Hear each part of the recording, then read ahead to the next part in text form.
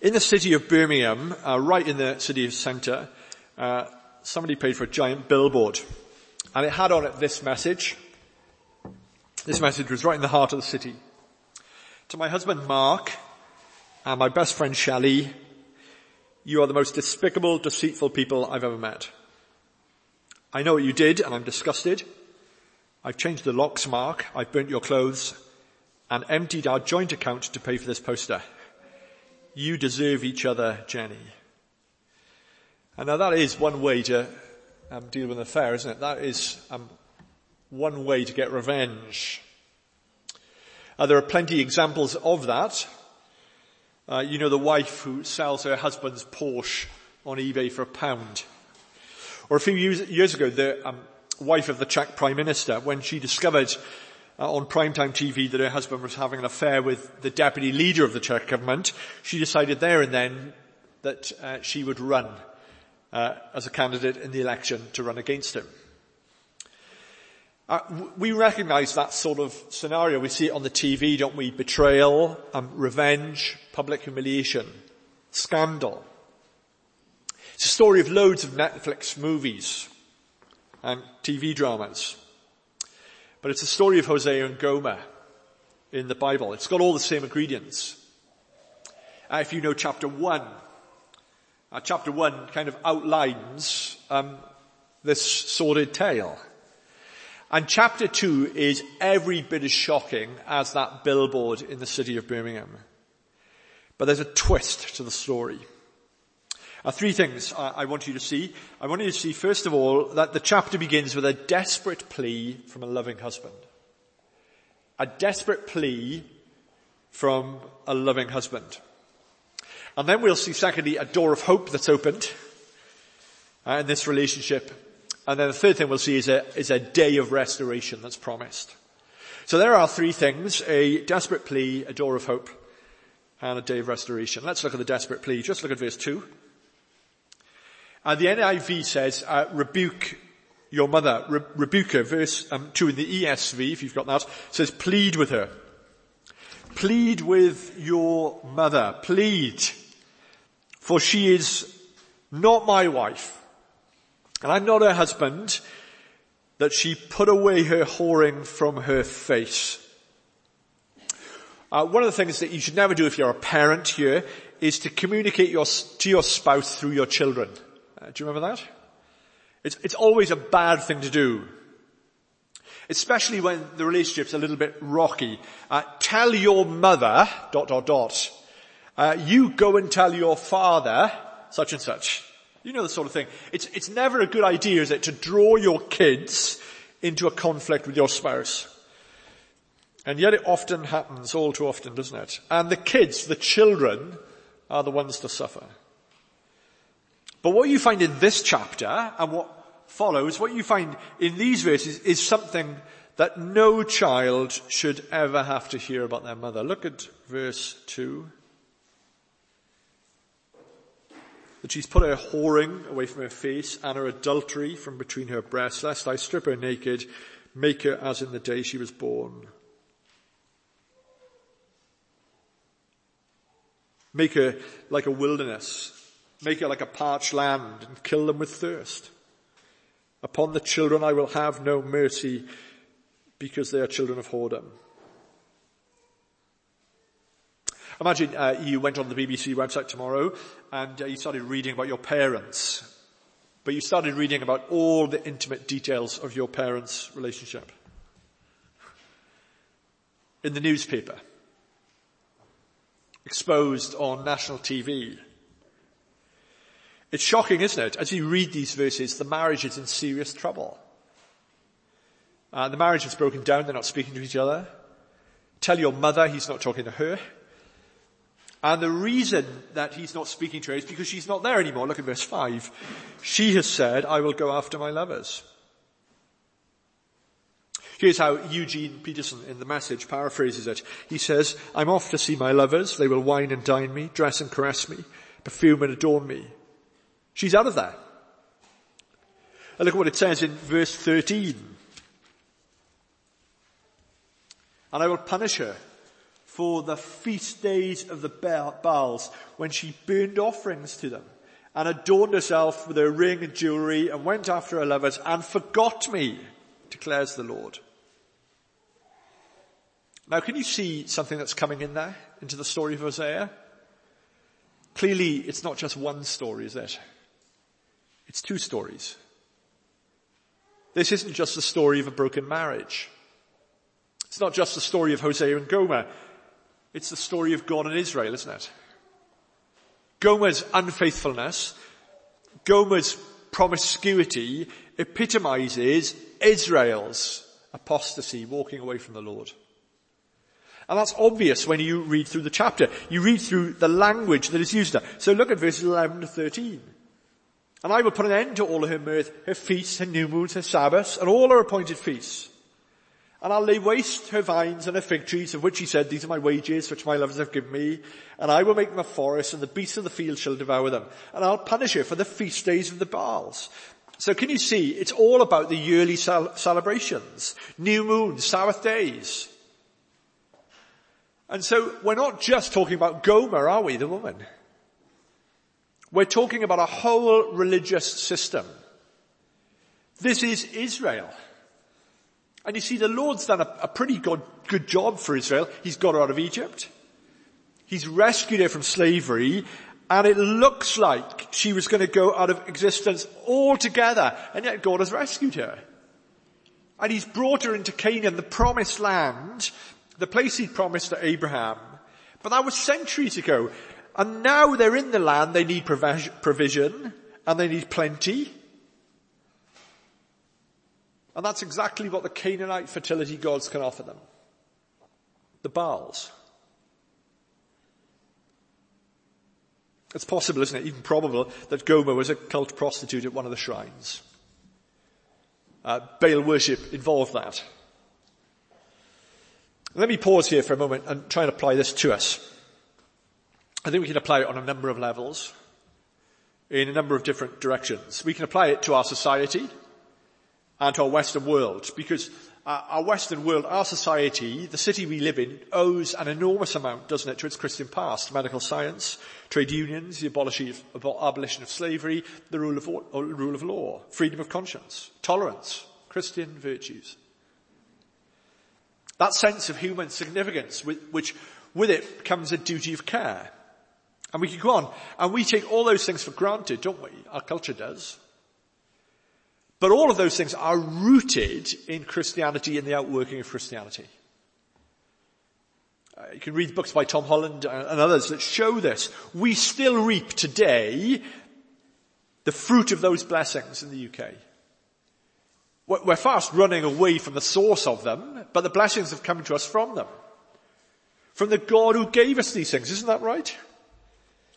In fact, we even use the blessings that God has given us to run away from him. Donald Barnhouse was the pastor of 10th Presbyterian Church in Philadelphia. He puts it like this. He paints this picture. He says, God will give man the trees of the forest and the iron of the ground, and then he will give to man the brains to make an axe, from the iron to cut down a tree and to fashion it into a cross. He will give man the ability to make a hammer and nails, and when man has the cross, the hammer and the nails, he will allow man to take hold of him and bring him to that cross, and in so doing take the sins of mankind upon himself.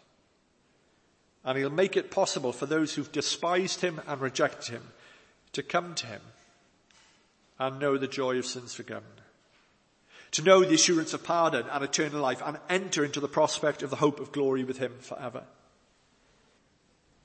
Do you see wonderfully, God can make the wrath of God to praise him. God can take even the wicked deeds of people and still bring blessing and mercy even to the perpetrators of those things. He is absolutely sovereign, and he is absolutely sovereign in the matter of salvation. And when Jesus died, he died according to the determinate counsel and foreknowledge of God. You, with wicked hands, took him and crucified him. But we can apply this to ourselves, can't we? Not just our society and individuals personally. We cannot escape the fact that we have been made by God for God. The image of God is stamped upon us. But when we turn from God, when we turn from our Maker to worship other gods, Augustine calls it concupiscence. Concupiscence. That's the word he coins. It's an infection of the disorders. Our desires are warped. You might remember the Narnia stories. C.S. Lewis talks about this, where the White Witch, if you've read the stories, gives to Edmund a magical or enchanted Turkish delight. Do you like Turkish delight? I detest Turkish delight, but Edmund liked it. He liked Turkish delight. And in that story, the Wicked Witch gives Edmund some enchanted Turkish delight, and he says anyone who has tasted that Turkish delight would want more and more, and if allowed, go on eating more and more and more of it until they kill themselves. Well, that's Gomer, isn't it? That is Israel too, chasing after other lovers, craving, crying out for other gods. And that's you and me too. Paul describes it in the New Testament in Philippians. He says, I've often told you, and I'm telling you again with tears in my eyes, many in churches who live like this, they live as if Jesus had never died. There are people and they live as enemies of the cross of Christ. And then he goes on to describe what that looks like. He says their destiny is destruction, their God is their stomach, and their glory is their shame. And their mind is set on earthly things. Do you see? Their God is not the God who made them, and the God who created them, and the God who stamped his image upon them, and the God who's given them their every breath. Their God is not the God who gave his son to redeem them on the cross. Their God is what? Their stomach. That's what we chase after. We chase after our bodily desires and passions, which are not wrong in themselves. You know, in the right context, these things are good, aren't they? And we thank God for sex and food, for the enjoyment of food, for the desire that we have for companionship. They are good servants. The desire for sex is a good servant that God has given us. The problem is the servant has now become the master. So Solomon talks about in Ecclesiastes, isn't it? He draws a little cartoon like you find in newspapers. He says, I've seen slaves on horseback while the princes go about on foot. It was meant to be the other way, wasn't it, in Solomon's world? The king was to ride on the horse, and the servant, the slave, was to trudge around behind the horse. But Solomon, when he observed life, he looked around at human nature, and he says, I've seen the slave on the horse, and the king, the prince, trudging behind. Cap in hand, that's you and me. That's how we live our lives, governed by our own passions and our own desires. Instead of those things serving us, they are controlling us. We chase after these things. We look for happiness and fulfillment in things which are meant to serve us. And so we face this challenge, don't we, in society in general terms. We're turning our back on the God who made us and gave us so much, and run away from him. But we're also facing this challenge as individuals. That instead of worshipping the God who made us, we chase after gods to give us our sense of significance and security. Wealth, career, sport, all sorts of things. Joy Davidman was C.S. Lewis' wife. You might know she wrote a little book on the Ten Commandments called Smoke on the Mountain. Listen to what she says. She says the real horror of idols is not merely that they give us nothing, but they take away from us what we have. And then she gives a couple of examples. She says, so for example, the house devours the proud housewife. Isn't that right? Have you seen that? If God is your home, and everything has to be absolutely perfect, well, you don't dare have any guests in because they might dirty your carpets or wreck the house in some form. If your house is your God, that you are chasing after something that will in the end devour you. We know in other ways, don't we? The office executive whose stomach is rotting with ulcers. The canned entertainment that we devour means that we're incapable of entertaining ourselves. But perhaps not so much generally to society and to people as individuals. Maybe the real application for us this morning is to those of us who are the people of God, to us, as God's people. Hosea is God's prophet, and he is bringing a message from God to God's people. And in the same way that Israel, at this time of Jeroboam II, in the same way that Israel saw the Lord as good for salvation, but not much good for anything else, so do we. He was their saviour. They knew the Song of Moses and the Lamb, and they could sing about the Exodus. They could talk about Yahweh as their saviour. He brought them out of Egypt into Canaan, but he wasn't actually very relevant to their everyday lives. And isn't that where we go wrong? We worship God, we sing the psalms and hymns on Sunday, but we live for the gods of this world during the rest of this week. We call Jesus our Saviour, but we refuse him access into the nitty-gritty of our lives. And so maybe when it comes to school, or when it comes to work, or when it comes to family, or when it comes to finances, or when it comes to relationships, Jesus actually doesn't really go say. The last thing we do is we find out what Jesus says. We're influenced by the influencers, or what our friend says, or what Instagram says, or what our company demands of us. But how does he feel about it? That's why this book is in the Bible. Because you cannot read Hosea without feeling the raw, grinding emotion. The jealous, hurting love of a spurned husband for a runaway wife. And that's what this book is about. It's about what God thinks. It's about what God feels.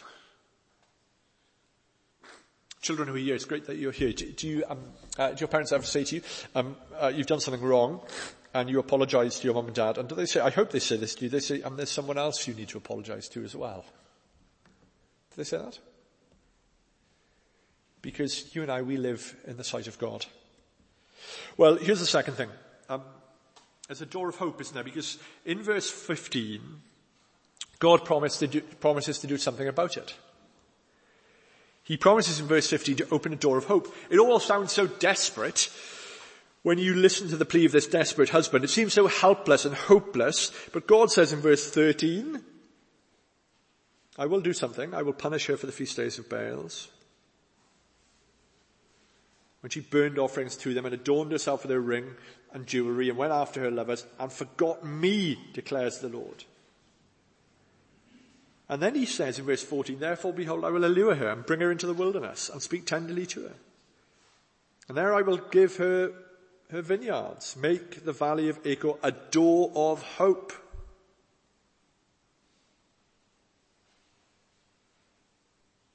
So I'm looking at verse 13 and 14, again, just with me. Verse 13, he says he's going to punish her. And then in verse 14 he says, therefore, behold, I will what? I will what? How would you finish that sentence? Your marriage partner's been adulterous. She's repeatedly gone after other partners. What would you say? Therefore, now I'm going to divorce her? Surely that's what you'd expect, isn't it? Therefore, I will move on with the next chapter of my life. It's the end of the road, Gomer. We're all over. But read on, look at verse 14. Therefore I will allure her. I will allure her. I will bring her into the wilderness and I will speak tenderly to her. You're not expecting that, are you? Here's what I'm going to do, says Hosea. Hosea says, I'm going to start all over again. I'm going to take her back. I'm going to go back into the wilderness where we had our first date. Where Israel was formed as a nation. Do you remember those years in the wilderness? Where God entered into his covenant. I'm going to bring her back to the wilderness where we had our first date. And I'm going to woo her. I'm going to give her a bouquet of roses. I'm going to remind her of where it all began. Matt Chandler is the leader of the Acts 29 Christian movement. If you've heard him, it's like an air traffic controller the way he preaches. And so listen to him rather than watch him would be my advice. But Matt Chandler tells the story of when he was at college. He was sat next to a woman in the college chapel. She was 26 years old. She was a single mum, and she was trying to balance, raising up a small child with finishing a degree all on her own. It was really difficult.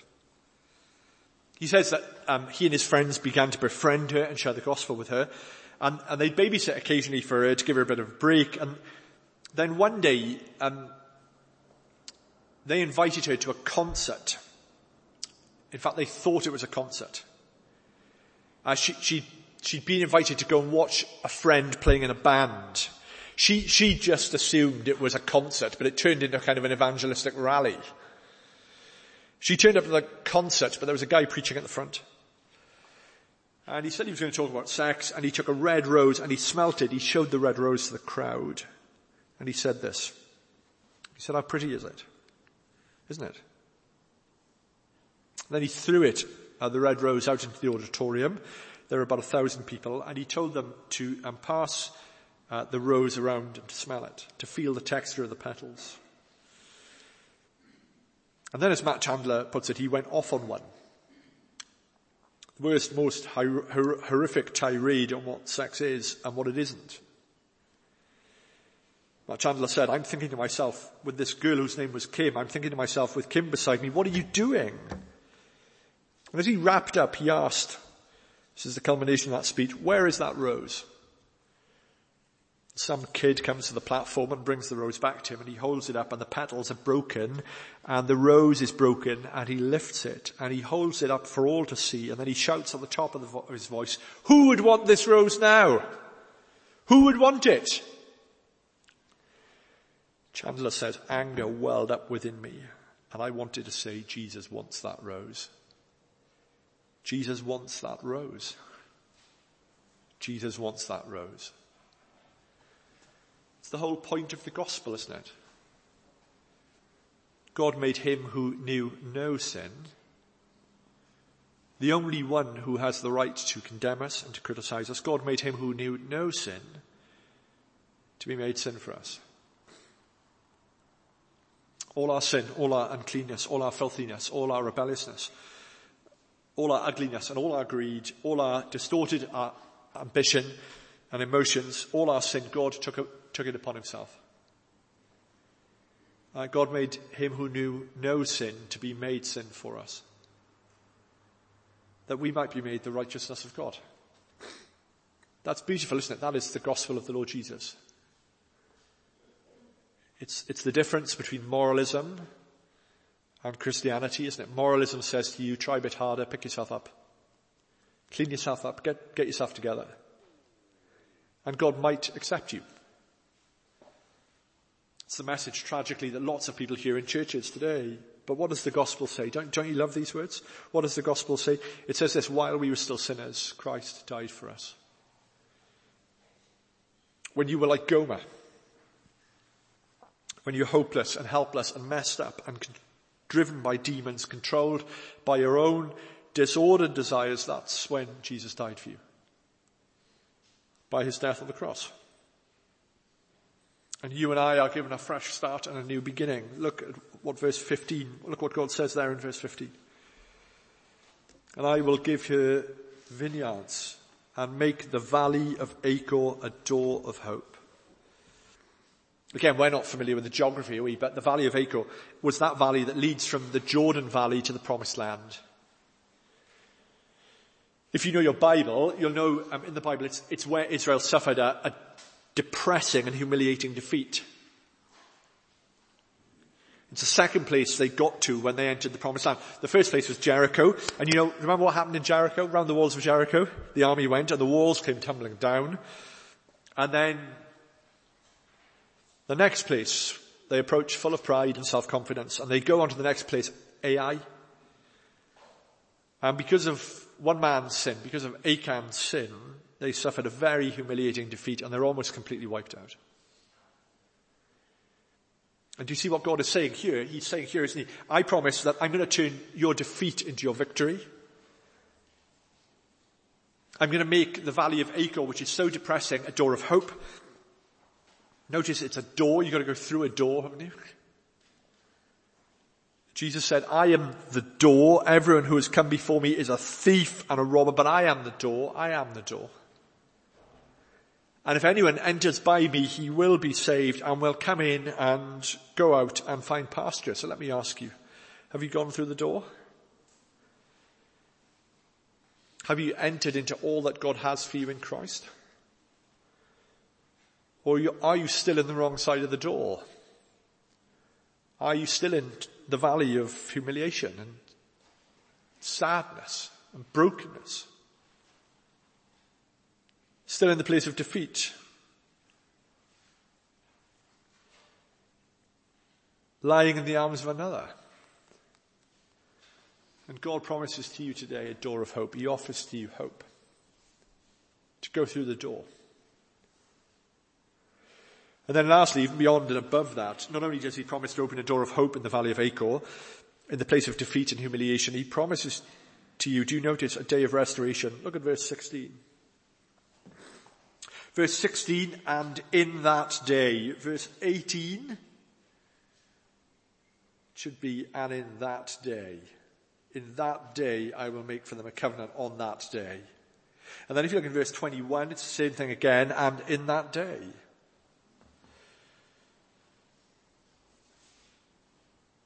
We talk about the lost tribes, don't we? The lost tribes of Israel. And very soon after Hosea's day, the 10 tribes are going to be carried off by the Assyrians into oblivion. And that's going to be the end of them. Is that going to be the end of the story of God's people? No, there's a day coming, isn't there? Verse 16. God says in verse 16, and in that day, declares the Lord, you will call me my husband and no longer call me my Baal. For I will remove the names of the Baals from my mouth, and they will be remembered by no more. And then in verse 18, and I will make for them a covenant on that day with the beasts of the field, the birds of the heavens, and the creeping things of the ground. I'll abolish the bow, the sword, and the war from the land, and I will make you lie down in safety. Verse 18, he will on that day, and then verse 21, and in that day I will answer, declares the Lord. I will answer the heavens, and they shall answer the earth. And the earth shall answer the grain, the wine, and the oil. Can you see what those verses are telling you, isn't it? That Hosea is promising a day when wave after wave after wave after wave of God's blessing will come. The tide isn't going out, it's coming in ultimately. And so this marriage, which we've seen has been pulled apart, is going to be restored. Never to be broken again. The relationship between God and his people, which seems to be on the rocks, ultimately will be restored. C.S. Lewis, again, I think captures better than anyone in his essay, The Weight of Glory. If we consider the unblushing promises of reward and the staggering nature of the rewards promised to us, promised in the gospel, it would seem that our Lord finds our desires not too strong but too weak. We are half-hearted creatures fooling around with drink and sex and ambition when infinite joy is offered to us, like an ignorant child who wants to go on making mud pies in a slum, because he cannot imagine what is meant by the offer of a holiday at the sea. We are far too easily pleased. Jesus said, I am the door, and if anyone comes in through me, they will be saved. And they will come in and go out, and they will find pasture. Let's pray. Lord, we thank you for this message which speaks to us today. It speaks to our waywardness and our spiritual promiscuity. It speaks of our chasing after other gods. And we confess as your people, we are too easily satisfied. We're too easily satisfied with things that are just passing away, with things that are not necessarily bad in themselves, but they're simply made to serve us. And we don't turn to you, and we don't seek after you. And so we pray that you would deal with us on this Lord's Day, that our relationship with you might be restored, that which is broken might be mended, that we would be brought back to rejoicing in the salvation of our Christ. And we thank you that it's in him and through him that you've given us a future and a hope that no one can take from us. For we pray this in Jesus' name. Amen.